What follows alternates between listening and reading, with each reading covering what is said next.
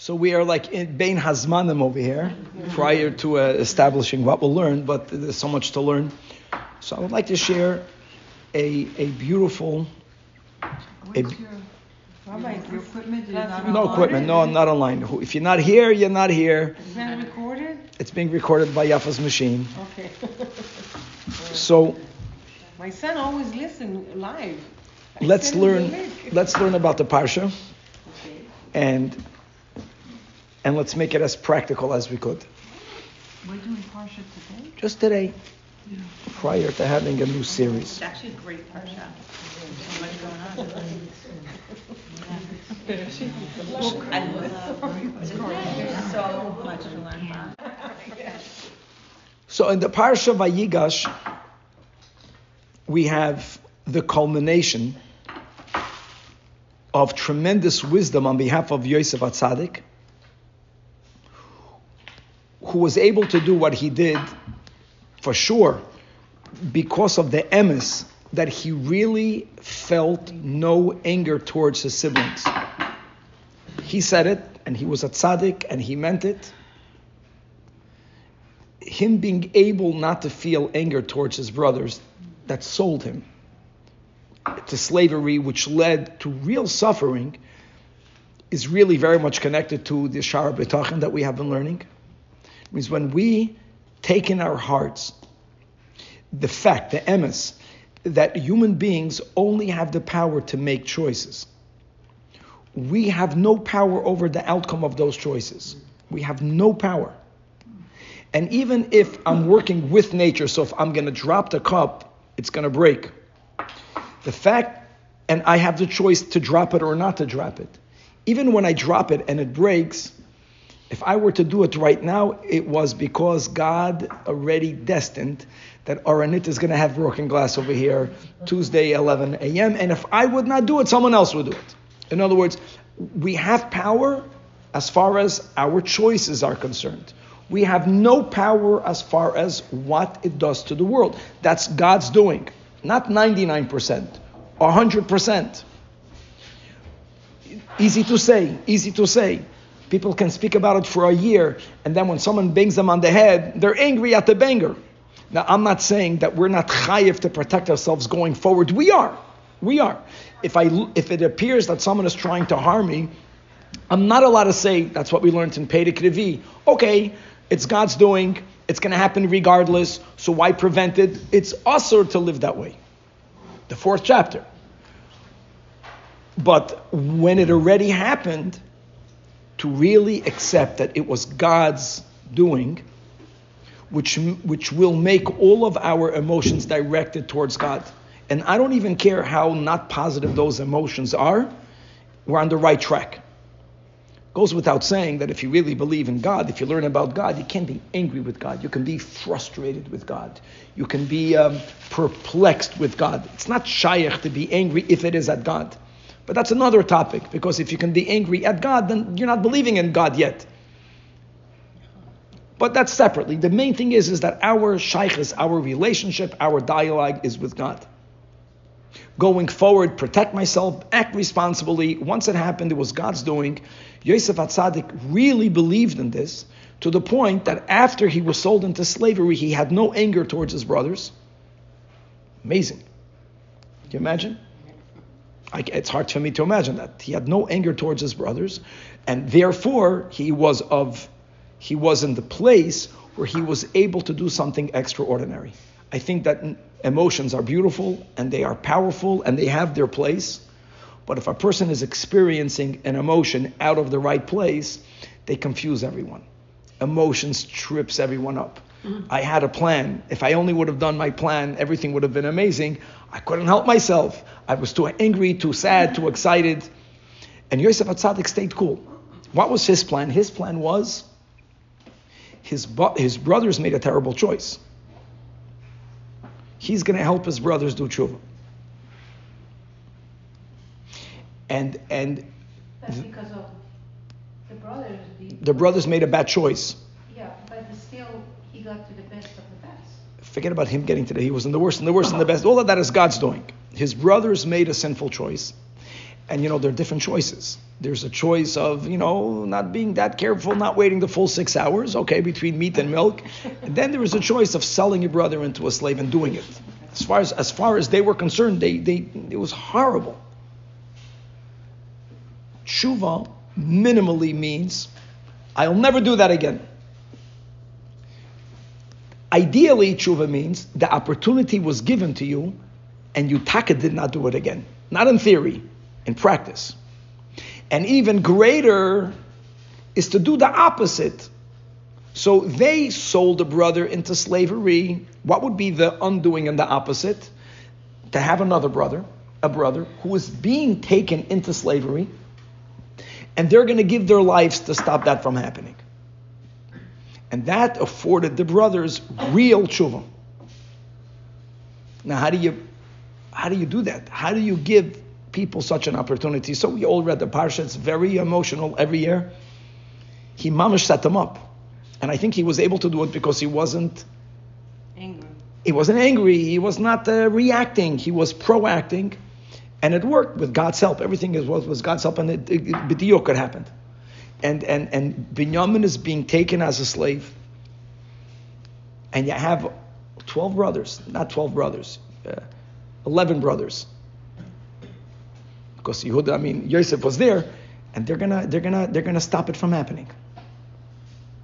It's very similar to the miracle of Hanukkah. Who brought about the miracle of Hanukkah? Bimei Matisyahu Banav. One family. That's all it took. Everyone made peace with the status quo because it was beyond our control. The fact that the Greeks stopped the avoid in the Beis Hamikdash. We were not. The service in the temple of Hanukkah stopped. And I'm sure many people, like sadly, tragically almost, many people are saying today, status quo, it is what it is. So we can't do the avoid in the Beis Hamikdash. Going back to the Temple Mount, it's going to make the goyim angry. It's going to cause bloodshed. Leave things the way it is. Same logic you had then. It was for years that we didn't do the avoid in the Beis Hamikdash. It wasn't for 2 days. We got used to it. We couldn't do it, and we were tamei, and doing it meant a few people fighting against the whole country. Doesn't make sense. Didn't make sense. You see the power of one Yiddish family. Matisyahu and his children decided we will not live in a world that things are happening against the will of God. They just did not accept the status quo. And you know what? They gathered people, also very few people, but God was with them. And battle after battle after battle, they won Nisim v'Neflois, and they re-inaugurated the temple service, which is more or less where we are at right now in Jewish history, Tafshin Pei Gimel, that all you need is that one family. That's what it looks like. And God is going to be with us, and we're going to build a Beis HaMikdash. That's the ball is in our court now. But coming back over here, so Yehuda, same thing by Yehuda. It was one family, 12 brothers. They were very powerful and very strong, but they were standing up against a nation. Yosef was a representative of the king. He wasn't a Yachid. He was the Egyptian. And they were going to give their lives to save Binyamin. And you have this encounter described, and it's very emotional. And when Yosef saw what happened, that was tshuva. They did real tshuva. Not that they sold their brother into slavery. They're going to die to make sure that Binyamin will be freed. So this encounter between Yosef and Yehuda and Yosef, is a theme that we have throughout Hasidus. And it represents a lot more than only the confrontation that happened at that time. And let me explain to you the way Chabad Hasidus explains this encounter. And it was a struggle because at that time, they were on the opposite sides. Before Yosef revealed himself, Yosef represented opposite powers that were confronting each other. And I want to make this practical in our lives. And we all have within us these two powers that confront each other. And now we have to see who will, so to say, win over the other. In this story, Yosef agreed to Yehuda. He was the king, but ultimately, Yehuda wanted for Binyamin not to be taken as a slave. Yosef gave in. So let me share with you a couple of Hasidic stories. I want to share one story, but I want to give a story before that story. A story within the story. A story before the story. Story number one. My message is from story number 2, but I think it's important to stay story number 1. And I'm saying this because this is shared in public. It's amazing. You have in Florida, in a place called The Shul, right? Rabbi Shalom Ber Lipsker. I was there last Shabbos. There we go. So Rabbi Shalom Ber Lipsker, I'm already going back. I had the merit to be a shliach in the yeshiva in Miami in 1983 and 1984, a couple of years ago. The shul was open then, and I think it was the Sheraton Hotel. It wasn't the building yet. It was mamash in the beginning, and I was the Bal Koida there. I'm also my mother and his wife are first cousins, so I had some connection over there. So he shared, and he shared it many times since. Something very unique happened to him, for whatever reason, many years ago. The Rebbe wanted to speak to him. That's not so uncommon, but the Rebbe had a 3-hour private audience initiated by the Rebbe, but it wasn't the way normally a yechidus took place between a chassid and the Rebbe. Normally when a chassid went into the Rebbe, there was a certain amount of the chassid stood up, the Rebbe sat down, there was a certain seder. None of this audience followed the seder. Protocol. There was no protocol here. The Rebbe actually, you see, you have to be smart. The Rebbe's secretary called him up and asked him, the Rebbe wants to know if you're going to be here, meaning in Crown Heights, for Shavuos. He had no such plans. He had the seichel to say, of course. So he says, if you're going to be here anyways, the Rebbe wants to talk to you. I'm sharing what he shares. He says he walked into the Rebbe's room. The Rebbe told him, Shalom Ber, sit down. Now, that's a big thing because we don't sit in front of the Rebbe. The Rebbe wanted to make it clear this is a different type of meeting. And they talked for a long time. Much of what happened there, no one knows, but he shares a few things. One of the things that bothered him, Rabbi Lipsker, then the young Rabbi Lipsker, was that he witnessed more than once that people that were wealthy, who got close to Yiddishkeit, who began to become observant, started to lose their wealth. And at that time there was a yachid, there was an individual that was in his Chabad house. And it bothered him, not the wealthy guy. I'm sure it bothered him also. It bothered Rabbi Lipsker. Like, how can it be? And they were speaking about someone individually. He never shares the name, of course, as you'll see in a moment. But there's a message. I know, not for you, but it's being recorded. The Rebbe right away responded to him. You have to find out if this man is faithful to his wife. And he quoted the Chazal that people that fall in that area become impoverished. So, Stam, the Rebbe's Ruach HaKodesh, the Rebbe was speaking to that scenario. I hope it's very rare, but if it's not in this Olam Hazeh, not so rare, it's good to know that. And by the way, prior to him becoming frum, it would not have affected him that way. Because he was becoming more observant, that means he was getting closer to God, so there was a certain expectation. And we have to know that for ourselves. On one hand, do whatever you could. Don't say, since I'm not good here, I'm not going to do anything else. I get that. Do. If I'm weak in this area, do the other area. That's emes. That's the olive base. But once we're up to Gimel Dalet Hey, we should, in a nice way, we should demand something of ourselves that we who merited from the 8 billion peoples in the world. How many people are observant Jews? Such a small percent to appreciate the Ashreinu Matoiv Chalkeinu, and to keep ourselves to some minimal standard, and not to tolerate within ourselves, not for others. For others, we have to be understanding. At least they're doing something else.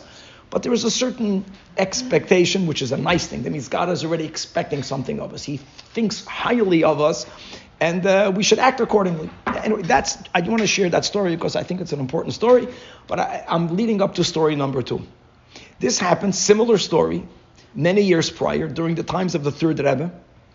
Here there was a Jew that was not connected to the Hasidic movement. He was a big scholar and he was very wealthy. We call this amongst the religious world Torah and Gedula b'makom echad. Torah means Torah scholarship. Gedula means wealth in this context. Gadol, Gedula. B'makom echad, we say Rabbeinu HaKadosh, the one that redacted the Mishnah. He was like the greatest of such an example. He was like the greatest rabbi of the greatest rabbis that ever lived. He wrote the Mishnayos. And the name Rabbeinu HaKadosh. We call him the Holy Rebbe. His name was Rebbe Yehuda, or he's known as Rabbi Yehuda Hanasi. He was the Jewish leader in the Holy Land. He lived in Tiberias. Very, very wealthy. He was wealthy that the Roman representative, the Romans for times, they had their main, let's say, embassy on Yerushalayim, and there were times that they kept it in Tiberias. At that time, their main representatives, that means the embassy, not the consulate, the embassy was in Tiberia, and the representative of Rome was a person by the name of Antoninus. Rebbe was wealthier than Antoninus. No, not Rebbe. I think they say Rebbe's stable person was wealthier than Antoninus. Whether that's an exaggeration, whether that's not an exaggeration. Unbelievable. And by the way, just to speak about that, I'm getting completely off track, but since we don't have a topic, these are good stories of Jewish history. Rebbe and Antoninus' mother, they both lived in Tiberias. That means even though that he was a Roman, but the Romans, what they did very often, they had a big empire, is that they wouldn't send someone from Rome to represent them in any vassal state. They would take a local Roman who already understands the politics. It's easier to rule that way. They were loyal to Rome. Antoninus was a guy, he was a Roman, but he grew up in Tiberia, and Mamish and their mothers were neighbors, and they were friendly. I want to begin from the middle, then I'll come back to the beginning. Antoninus and Rebbe became friends. Childhood. I don't know at what point they were for sure. I'm going to go backwards. Yeah. Before they became. And Antoninus, before they became great, and Antoninus built a tunnel. I wish we're going to find it. They should find this from his home into Rebbe's home, because he wanted to learn about Yiddishkeit. And at that time, the tension between Rome and the Jewish people, he, according to our tradition, converted. Besecret. But that was after learning a lot from Rebbe.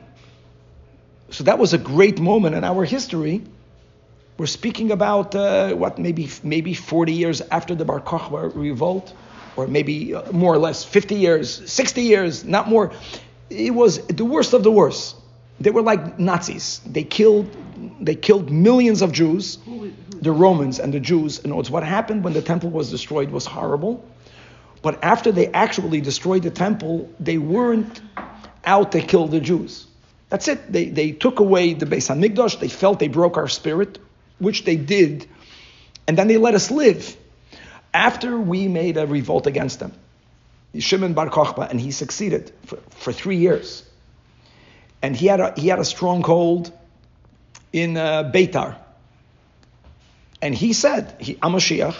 He had the support of all of the rabbis, because Mashiach doesn't have to be the greatest tzaddik of the generation. It would be nice. Mashiach has to be an observant Jew that is going to build a Beis HaMikdash.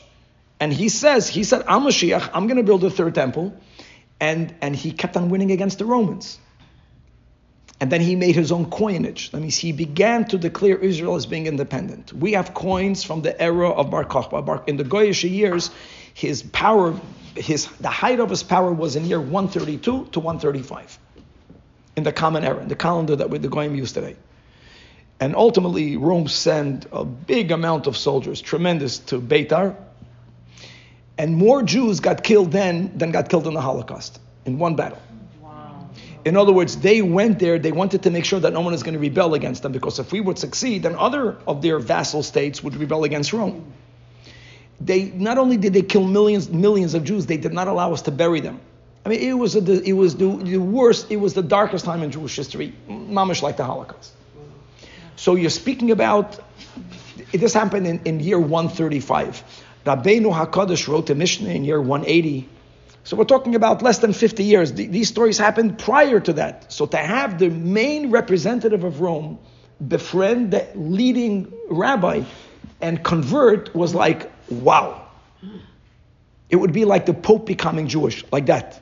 Can you imagine if the Pope would become Jewish? That would be gewaldig. Lubavitcher, Litvische, I don't know, there'll be some inner politics, but that would be like, oh my God. It was a transformation. And I want to go back. I know I'm off topic. So how did that even come to be? So the Gemara says, this is beautiful. And then the Medrash expounds a lot more. That when Rebbe was born, after Rome, and this is all part, they won, they made a takana, bris milah, they're going to kill the parents. They're going to crucify the parents. So many Yidden didn't do a bris milah. Rebbe was born, the parents were not going to have him uncircumcised. But the Romans knew the women that were pregnant, like Pari. They kept, and they knew we do it on the 8th day. So what did Rebbe's mother did? Rebbe's mother asked the mother of Antoninus, they were born on the same day. Let's switch babies. When they came to check. And when they came to check Rabbeinu HaKadosh, they opened up the diaper of Antoninus. Now the Medrash says that during those few hours, Antoninus got hungry, and Rebbe's mother fed Antoninus. So the Medrash says, she nursed him. The Medrash uses the words that cholav metame, cholav metahir. That means just like milk that's not kosher has a spiritual detrimental effect, that from one time that he was nursed by a Yiddish mother, he became curious and he became a Yid. Even though the Goyim don't have it on their record because it was done in secret. And he was a cruel guy, Antoninus. That means all of the personal guards that knew about that, he killed to cover himself. Anyways, did he do it before he was Jewish or not before Jewish? A Goyim also not allowed to kill. He wasn't a big tzaddik, but so they say on Rebbe was Toira and Gedula b'makom echad. He represented a Jew that was the greatest leading rabbi, and he was very wealthy. And there was no greater Kiddush Hashem for God. Toira Gedula b'makom echad. I want you to know that. My father always said that. He's so right. There's no bigger Kiddush Hashem than to have a observant family that's not wealthy, very wealthy. It's a big Kiddush Hashem. It has a big, good influence. It shows people, you can keep Shabbos, you can keep kosher, and it's Gavaldik. And Rabbeinu HaKadosh showed that. That's the way it's going to be when Mashiach comes. You don't have to be uber wealthy to have a good life, but someone who's very, very, very wealthy, and they're frum, it's beautiful. It's the way it should be. Okay. Anyways, coming back to what I was saying. So this guy was very wealthy. We're going back in the times of the Tzemach Tzedek, and he was very scholarly, and he was beautiful. Everything was beautiful, and he became curious about the Hasidic movement, and he got close to the third Rebbe, and he begins to learn Hasidus. And the same story. The more he learns Hasidus, the more he loses his money. And it bothered him. Where it doesn't make sense. So he asked the Tzemach Tzedek, Rebbe, explain to me. Now, this is not the same story with over there in Miami. Miami, we don't know the name. That was Taka. This was interesting. So the Tzemach Tzedek tells this Jew that in the Holy Temple, when you went into the main sanctuary, even though we're not allowed to enter there were three things that we would see. First of all, the room was almost empty. Big room, tall ceilings. There were three articles. One was in the middle. It's called the golden altar that we're not going to talk about now, but it was very small. It was an amma by an amma. It was very little. If you would walk in, when you walk in the temple, you're going from east to west. It's the opposite of when we go today to the Kaisel Hamaravi, which is not where we're supposed to be. We're supposed to be on top of the mountain, not under the mountain.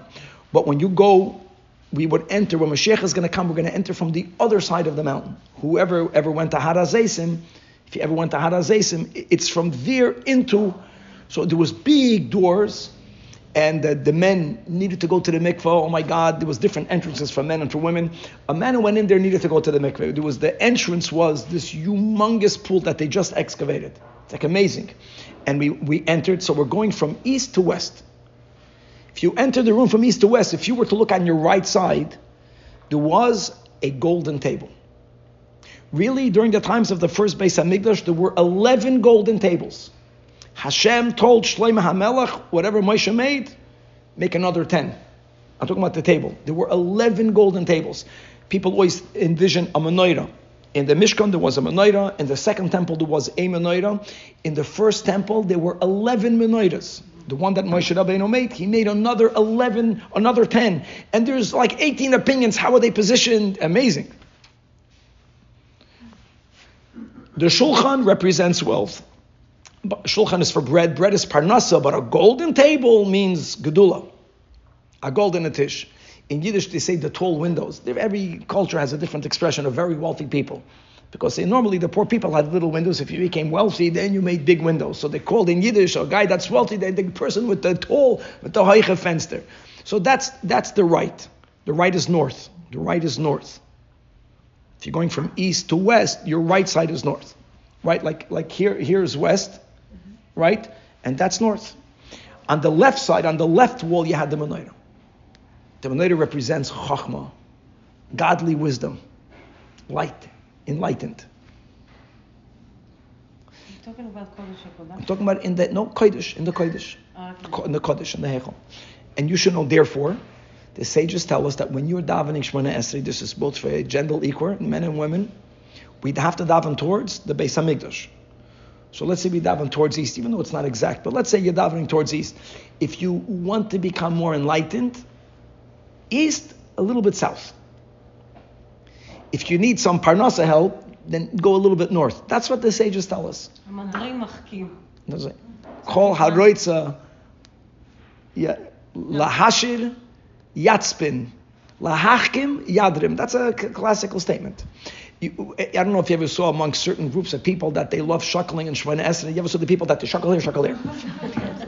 That's where it comes from. No. There's an origin. It's not stam.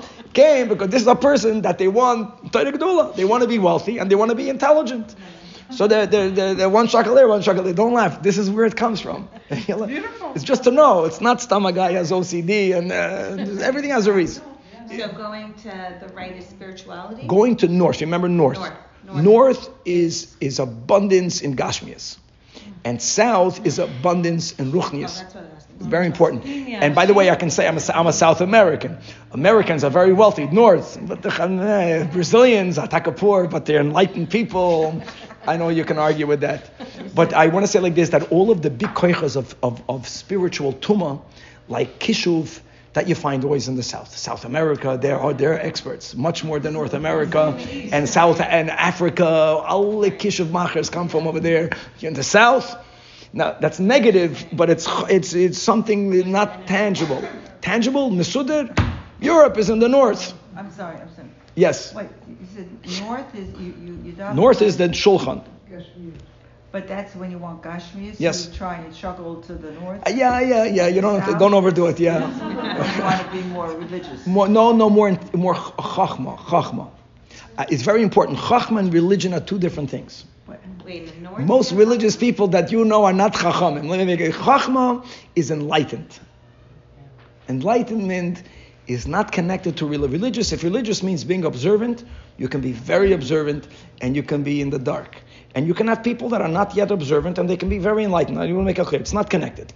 Rabbi, I remember hearing a Chassidus story that the Rebbe gave an instruction how he can be in one place. That's my story. So the Tzemach Tzedek is telling this Jew, he came in, he wanted to know, why am I losing my wealth? So he told him, you're losing your wealth because you were wealthy. You were by the Shulchan. You were wealthy. Now that you are meriting to get close to Chassidus, which is the enlightenment of Yiddishkeit, so that means you're going towards the Menorah. If you're going towards the Menorah, automatically you're going away from the Shulchan. So he was not a dummy. So he says, okay, Rebbe, so please explain to me, how could I get closer to the Menorah, and I don't want to leave the Shulchan. I'm not giving up I don't want to give up on the Shulchan. So the Rebbe responded. So the Rebbe tells him that a thing can either be here or there. Like a person, you can either be here or there. You can either be in the north, you can shuckle to the north or shuckle to the south. But a non-thing, that means if you're a bottle, a non-thing is equally nowhere at the same time. Right? Eliyahu Hanavi, when he's not incorporated in our body, he's in my house, he's in your house, by the Seder, he's in everyone's house. When Eliyahu Hanavi manifests with a body, he cannot be in two places at one time. No, the Tzemach Tzedek was telling that person that you have a lot of qualities, but if you would be batel, now there's no good translation for that word, but let's use the word humble. If you would be more humble, then you would be able, while you go to the Menorah, not to walk away from the Shulchan. They use the word nullified. Use the word nullified. Okay, whatever. There's many words to that. So here is coming back to the parsha, and this is so true when it comes to all of us, and every Jew needs both. That we have within us a natural bittul to God. We all have that. We all have that. And that's the most beautiful thing. It's the most basic thing. We begin that way. We're born that way. Bechlal, children, if you want to know how we are in Gan Eden, but look at a child. That's the closest you get to Gan Eden. They are the way they are because they just came from there. They didn't yet learn the ways of the world. And by the way, the Rebbe spoke about this many times, including the Rebbe spoke about the fact that children have no patience. And the Rebbe was understanding it. The Rebbe was teaching us to view it through the right way of looking at it, that even though in this world, patience is a virtue because we all need patience. In Gan Eden, whatever is good happens right away. So there's no need to wait. To be patient. So they never learn patience. It's not needed there because if something has to happen, Machaya happens right away. And if something should not happen, it never happens. Like this midah of patience is a non-necessary muscle. So when they come here, they're not used to patience.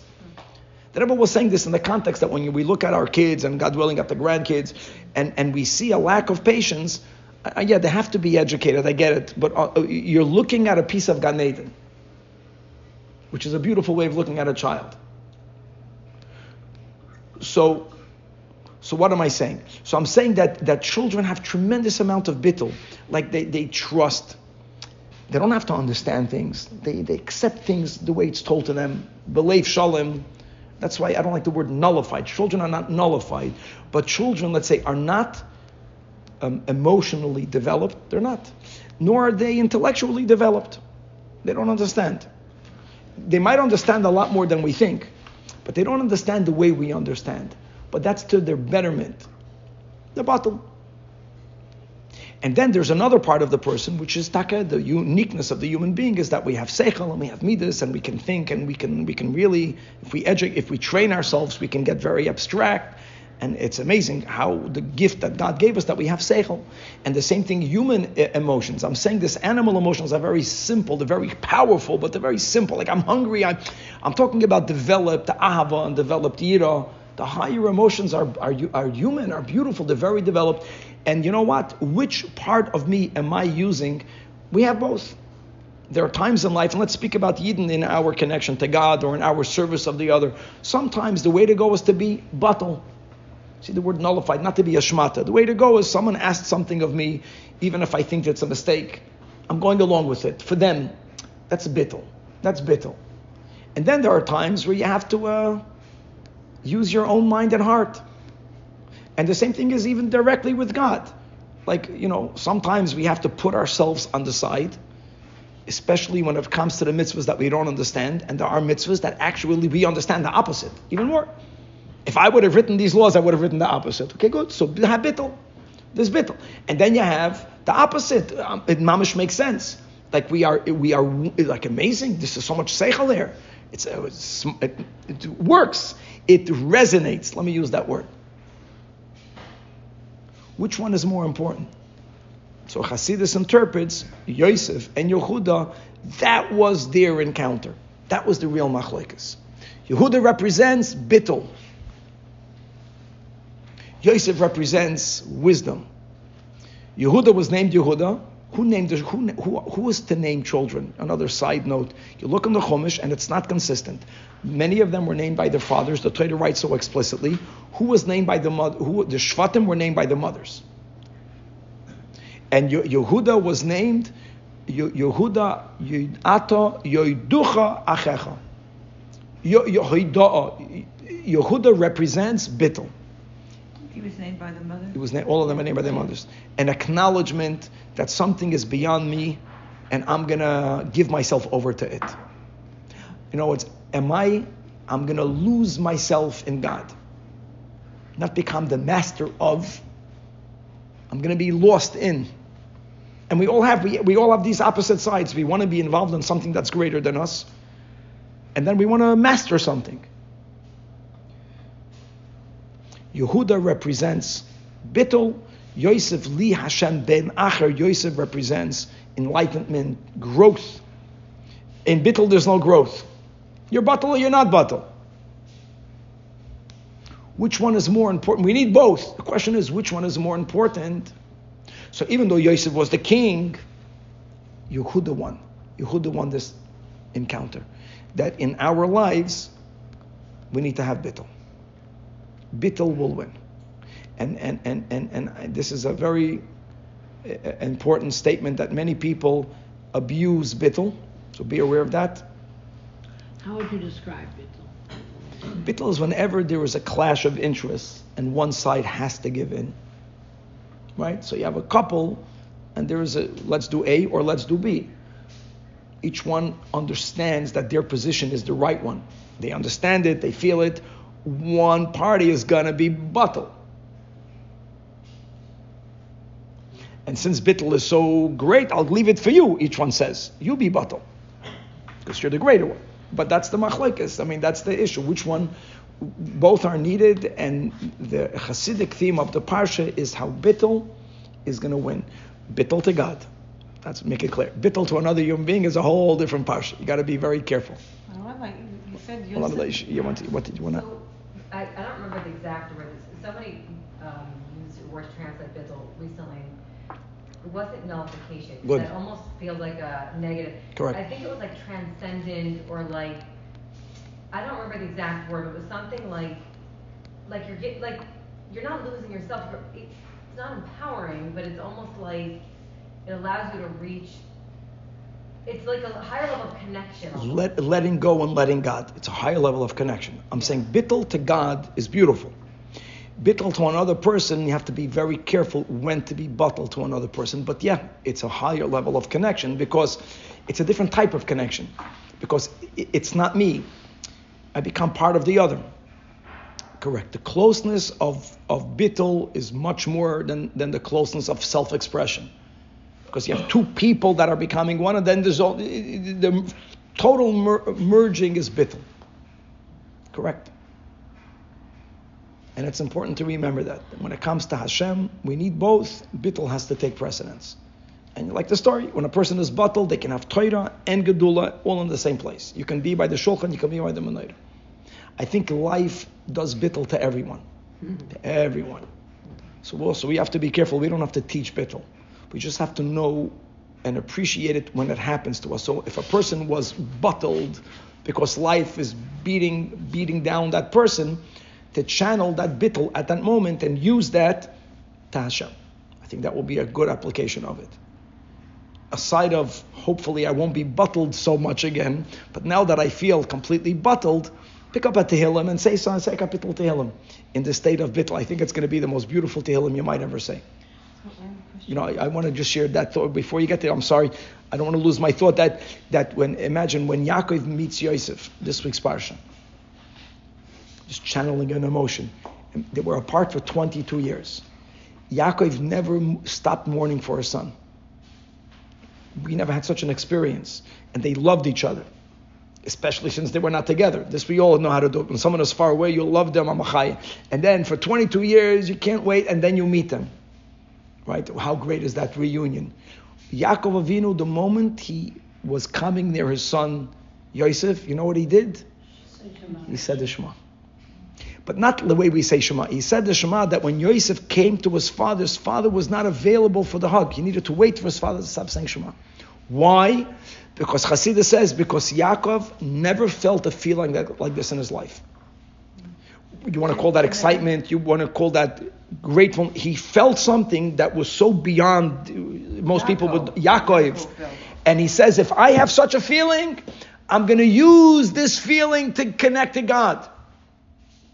You're very holy people, but just this idea that I'm saying, going back to bittul, just that point, just to comment that life buttles us. Don't be mavatal others, it's happening to them. We have already too much of it, so I'm saying, be careful. But when you feel bittled, to take that feeling and to listen, whatever's happening is beyond me, but I'm going to give that feeling over to God. And say Shema, or say to him, then at least you properly channel the beauty of bittul, and think about the purity of a child and how a parent feels. That's the way God feels when he looks at us, when we are childlike with him. That Shema, he said, was a Shema that we said during the day or I don't think he was an obligatory Shema. I don't know. You're asking a good question. Just so Mrs. Morovich wants to know whether it was by day or night. So I don't know. First of all, I'm sure it's written somewhere. And I don't think it was a mitzvah Shema. We have to say Shema twice a day. It was that he had a feeling, and he knew that this feeling is once in 1,000 lifetimes. Whoever had such a feeling? He wanted in that place, he wanted to say Shema from that place. He wanted to connect to God from that place. He knew that a son is going to be there a moment later, but he knew that that feeling is going to fleet. Like all feelings, they come and they go. Using a feeling, I'm sorry, slicha. One question, the Shema is to unify, to sanctify Hashem's name. Why did he choose Shema and not something else? Because Hashem Echad, Why not Shechianu? First of all, who said we had the prayer of Shechianu? It's a rabbinically written prayer. Shema Yisrael, the truth is, was not written yet. He was the first one to say it. Now you're saying this. So I want to say this. What the Gemara says is that while he was on his deathbed, which was only 17 years later, relative, I'm saying only, he lived 147. So he was towards the end of his life. When he was on his deathbed, his children were around his bed, and they sensed that he was wondering where they're at, spiritually. Because his father had another son that wasn't such a big tzaddik. His grandfather had another son. He's thinking about all my 12 kids are tzaddikim. Look at your kids. It's amazing. All of our kids are tzaddikim. That goes to everyone in this room. We just don't appreciate it enough. But we got this from Yaakov. So he was thinking, can be. Everything, you won every lottery. So they sensed that he was suspicious of them in a good way. So they said, Shema Yisrael. His name was Yisrael. Hashem Elokeinu Hashem Echad. And when he heard that, he said, Baruch Shem Kavod Malchus Elohim V'ad. So that's beautiful. So on one hand, the Midrash says it, and the Gemara says part of what I told you. That Shema Yisrael was said then. But now you have this other Midrash that he said Shema Yisrael. And are they allowed to say their father's name Yisrael? All good questions. All good questions. They were angry at him because you're suspecting us. Now, you know what, Yotaka, we're not perfect. We're going to call you by your name. So good. Or maybe they said Shema Avinu. I think they said Shema Yisrael Avinu. Then Shema Yisrael Avinu. Hashem Elokeinu Hashem Echad. You can pass away all your kids. That's the Kaddish. That's really, Kaddish is that we're in pain and this. You left kids, we're saying Kaddish. We're sanctifying God, yeah? The Baruch Shem Kavod was said by Yaakov Avinu. But so he said both of the Shema. No. According to this story, the kids told the father. They said Shema. They said, because they were calling his name, Shema Yisrael, listen, Tate, you're suspecting us. No, we all believe Hashem Echad. And he was so happy that all of his kids believed that he said that he gave the biggest blessing to God. He said, Baruch Shem, Kavod Malchus Elohim V'ad. So here you said Shema before, but anyways, okay, you have the Shema. My real question was, when we talked about the notification, you said to notify yourself to God is much greater than to use your wisdom like Yosef was. So. But both are needed. Both are needed. But when, let's say you have a situation in your life, and you want to nullify yourself to Hashem, but you don't know which way is nullified. How do you know? Then you need to have your seichel. Very good. You can have bittul. Let me tell you how people take advantage of bittul. Because if a person is bottle dick in Yiddish, then someone else will have an easier time getting him or her following their agenda. But how do you say their agenda is worthy to be followed? You have to have seichel. You need both. I'm saying it right away. It's not to go through life only with bittul, but there's something beautiful about bittul. You know, when the Baal Shem Tov looked at what people did not then appreciate, at the unsophisticated Pashut Jew, he saw tzaddikim, mamish. He saw greatness. Because people valued so much seichel, which is to be so much, that if a person wasn't that intelligent, they were not valued. Until today, go into a school, which kids are valued? I would sadly still, by most teachers, the student that is chapping better, which is good. Even more should be the kid that has good midas and that's simple. The Baal Shem Tov knew how to value that. The Baal Shem Tov spent more time with these simple people. And you have all these beautiful stories that you have in the back of the Tehillim, beautiful stories that the Baal Shem Tov or the Magid, that they were spending a lot of time with Pashut people, and their students felt gypped. We came to learn. The Magid allowed them, he shared with them a certain sixth sense for them to hear what's happening in the heavens when they are saying Tehillim. that had nothing to do with seichel. That was a certain bittul, a certain beauty that is unmatched. And yes, how do I know what to do? You need seichel. I remember when we started on the book, you said, you gave us like an indicator, like if you want to know if you're in bitachon, if you have shalvat nefesh. Is there a trick like that for nullification, for bitul? Like one thing that gives you a clue whether you are in a bittul state or maybe you are in a different state. I have an answer which is you're not going to like. The answer is like this, that the Rebbe used two rules, like when people wanted to know what to do. Sometimes the answer was whatever you're attracted towards. Like you're feeling, you have a question, this feels, sometimes whatever you're struggling with, that. The one that's easier or the one that's harder? Sometimes this, sometimes that. No, so what do you do now? I don't know.